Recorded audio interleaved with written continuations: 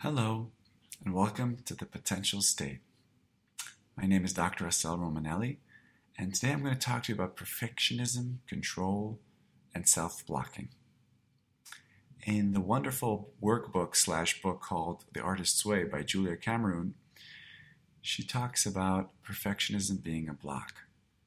It's a way that we prevent ourselves from working and from producing because we keep rewriting, re-editing, rethinking about, rescheduling whatever project we're working on. So she writes there, she says, keep creating. And she said, if I remember correctly, there's a note on next to her laptop, or there was, it said, God, you take care of the quality, I'll take care of the quantity. And just to create more and more and keep creating, keep writing, keep drawing, keep acting. And for a while there, I liked the idea. And something happened a few weeks ago when I was supervising a therapist in my clinic. And he was telling me about this case. And he's telling me about this case, and it's a very complicated case, a lot of kids and the parents and the history of the parents. And I kept wanting to interject and to brainstorm. What are we going to do about this case? And thoughts. And he kept saying, wait, there's more. Wait, there's more. Wait, there's more. I just want to add a little bit more, a few more details. And after a while, I realized, and I said, listen, we're not moving up. We're not taking off. We're not collaborative. We're not playing. What we realized is for him to give more and more details, right? To have the story perfect, so I have all the information, all the details is crucial for him. But actually the price he's paying is that he's keeping us very concrete. There's no place right now to take off and to start playing because, wait, there's more details. And this aspiration to give all the details is actually a very clever way, or an unconscious way, to maintain control of the situation, to maintain control of the content. By him insisting that there's more and more details, he's basically postponing my interaction with him. He's postponing my interjection into his experience. He's actually preventing me from accepting influence by stalling. And when we were talking, we suddenly realized this is his way of preventing play. This is his way of staying concrete and actually losing out on creating a potential state, which is the concept we've been speaking about in the past. And then I realized that I connected this to this concept called blocking. So in theater improvisation, the first cardinal rule is yes and, right? Accept an offer, a bid, or is anything that somebody does on stage. Of saying something, looking at you, offering you something. So accepting an offer is saying yes to it. But blocking is an interesting concept because Keith Johnson writes in his book Improv that blocking, there's three types of blocking. And blocking is a form of aggression, actually. So there's three ways to block. I can block by not listening even to the offer that someone's telling me on stage. The second blocking, which is more obvious, is negating my partner's reality. So if, for instance, somebody will say to me, hey, grandma, thanks for coming to my birthday party. And I come and say, I'm not your grandma. I'm your sister. Aren't you confused? So I basically negated their reality. In life, we say no, or the more sophisticated will say, yes, but. Do you like this shirt? I do, but I would never get it. So the but kind of negates it and blocks that. Negates the reality of my partner. And the third type of blocking, which is very, very familiar to all of us, is stalling action. So what that means is if I'm in a scene and I'm saying, hey, let's rob a bank. And my scene partner says, wait, I don't have a gun. And then I give him the gun. Wait, I don't have bullets. I give him bullets. Wait, but I don't have, et cetera, et cetera, et cetera. What he or she is actually doing, they're stalling. And by stalling the action, they're preventing us to move forward. They're preventing us from creating, from playing, from moving ahead. So what I realized, going back to that supervision session, is this therapist was blocking me. But more, he was blocking himself. He was so wanted to control his story and his narrative that he didn't let me in. And he ended up being alone, right? So these people, us, when we insist on being controlled, when we insist on being right, giving all the details, and only then we'll be open, we're actually missing out on play. And I want to give an example. That same week, I went to my own supervision, to my supervisor, Eitan, and I described a case that I was working on. And lo and behold, he kept interjecting. I was giving him the flow of the session. He kept coming in, kept butting in. And I didn't stop him, but I was like, every time he did, I was like, wait, let me finish. And I was reflecting that here I am doing exactly the same thing, right? I'm refusing to accept influence from Eitan because I want to kind of deliver the complete narrative that I have in my mind, right? And if I'm insisting on my complete narrative, then I'm basically all I'm leaving him is to just clap his hands and say hooray. I'm not actually open up for an interaction. I'm protecting myself. I'm protecting my narrative. So when that happened back to back, me supervising the therapist and then me doing it to my own supervisor, I realized, yes, that is an issue. And the more I'm thinking about it, there's another benefit for not waiting till everything is completely in place, till everything is described, till everything is mapped out. The other advantage is that I'm surprising my partner.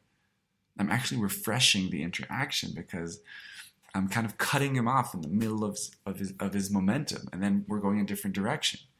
And if we're thinking about true collaboration, or true intimate relationships, or true partnership, is when we both co-create the reality. So if he's bringing in his narrative, and I'm waiting till he's done, then I don't have much to add. I'm going to have to add to whatever he already delivered. But if I cut him midway, if I dare to kind of interject, and he lets me, and he accepts influence, he lets me in, then what we're going to be doing is creating a very exciting story, a very exciting project, a very exciting experience. And I want to give an example from a different client a while back. He started talking about his life being kind of shallow and minimal and very bare and very uneventful. And he was starting to describe it. Suddenly I had this image, this visual of a eulogy party where he would give a eulogy to his life up until now. Now, I could have waited till he was done talking, but this image came up for me, this visual.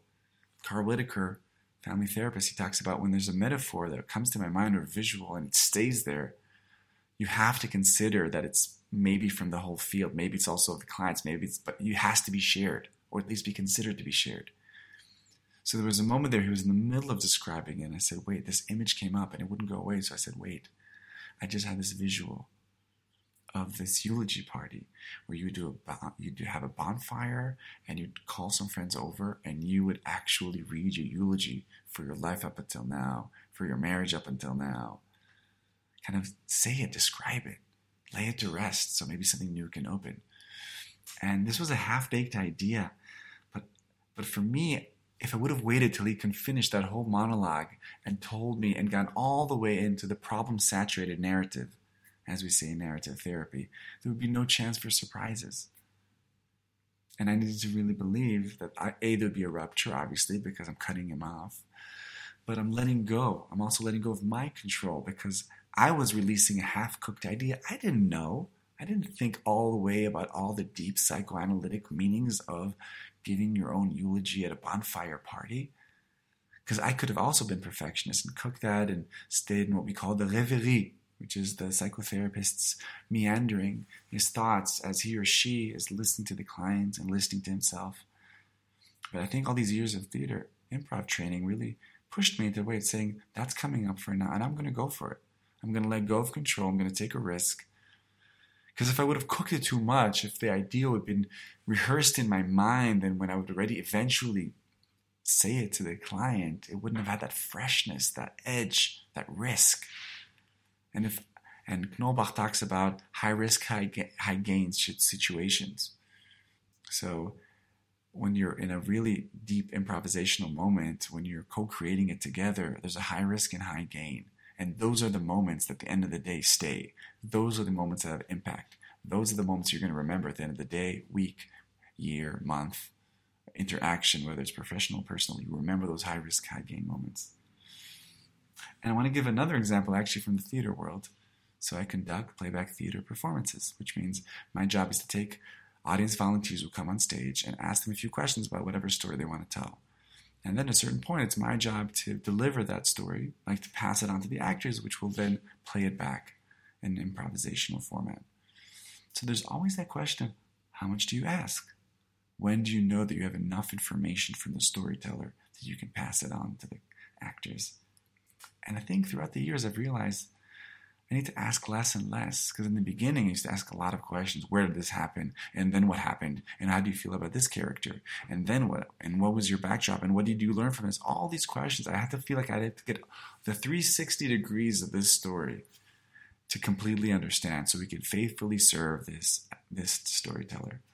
But ironically, what I was doing is I was killing any spontaneity of the actors.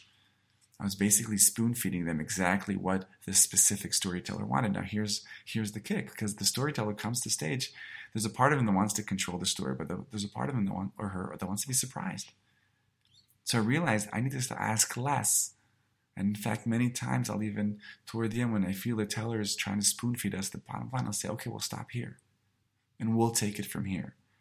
And this is a huge leap of faith, to be able to stop a storyteller in the middle or toward the end and believe that we don't need more information, that less is more.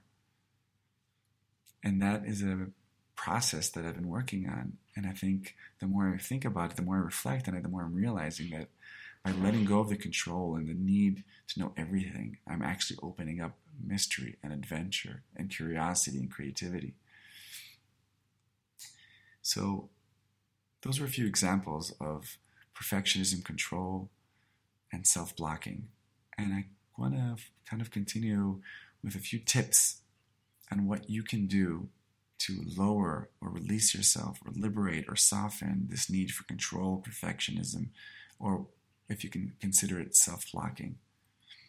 So the first thing is reflect. What would you rather, be right and give the complete picture or know every single thing you're going to say, or be in a play state, in a potential state, in a collaborative space? Now, they're not mutually exclusive, but sometimes this complete perfection or this complete control does not enable or invite play, because there's no accepting influence, because you're delivering a complete package. There's no need for feedback except for applause.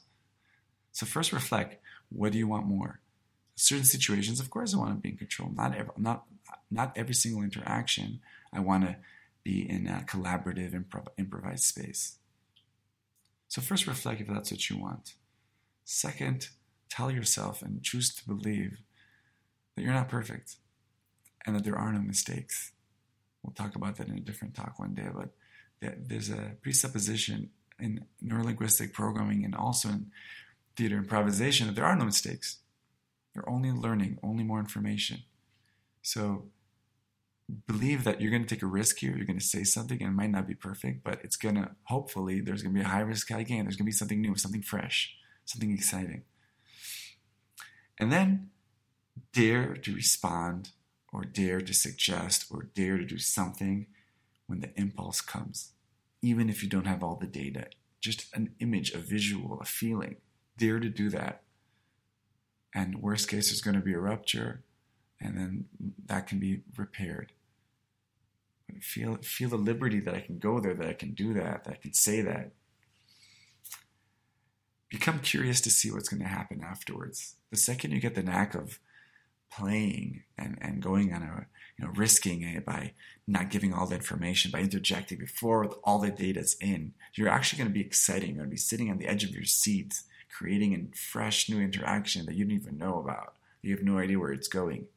Like the excitement of hearing the words come out of my mouth of this eulogy bonfire party. And as it's coming out, I'm listening to it for the first time. So I'm experiencing, I call this broadcasting live. So I'm broadcasting live, like I'm doing right now, by the way. It's coming out of my mouth, and both me and him are hearing it at the same time. And that's exciting. And that balances out the levels the playing field, because what's happening is we're both experiencing now for the first time together. Kind of erases the hierarchy, and we're both co-creating it together. Like we're giving birth to this project, to this idea, to this conversation, to this brainstorming session together. And I feel like that is something that really excites me. And the second that the partner, the client, my child, my colleague sees that I'm excited because I don't really know where this is going, almost like a form of self-exposure, if you will, then there's much more of an invitation to come join me. Let's do this together. Let's play. Let's see where this goes. This excitement, this adventure. And then I guess the last tip I would say is repeat. Do that again and again and again. Whether you're on the side that's delivering and you're insisting that everything will be detailed and described, Or when you're listening to someone and in the moment as you're hearing it, you're getting an image, you're getting a direction, you're getting an impulse. Try that again and again and again. Perhaps try first with relationships you feel safe with, that they can sustain a rupture. But go for it again and again and again. And if, God willing, if you keep doing it like this and you believe and you choose to believe that perfectionism is a block and that play and potential state require some risk and require some impulse and some craziness even. At the end of the day, that's what's going to allow you and your partner and the other, the colleague, the son, the wife, to accept influence, to meet, to co-create, to not feel alone. And what you're going to be doing, you're going to be enriching your relationships with a sense of vitality, fullness, richness, excited, curiosity. And if you multiply that with a billion other interactions you're going to have, you can slowly turn your life to being more and more exciting. And I think that's a great aspiration.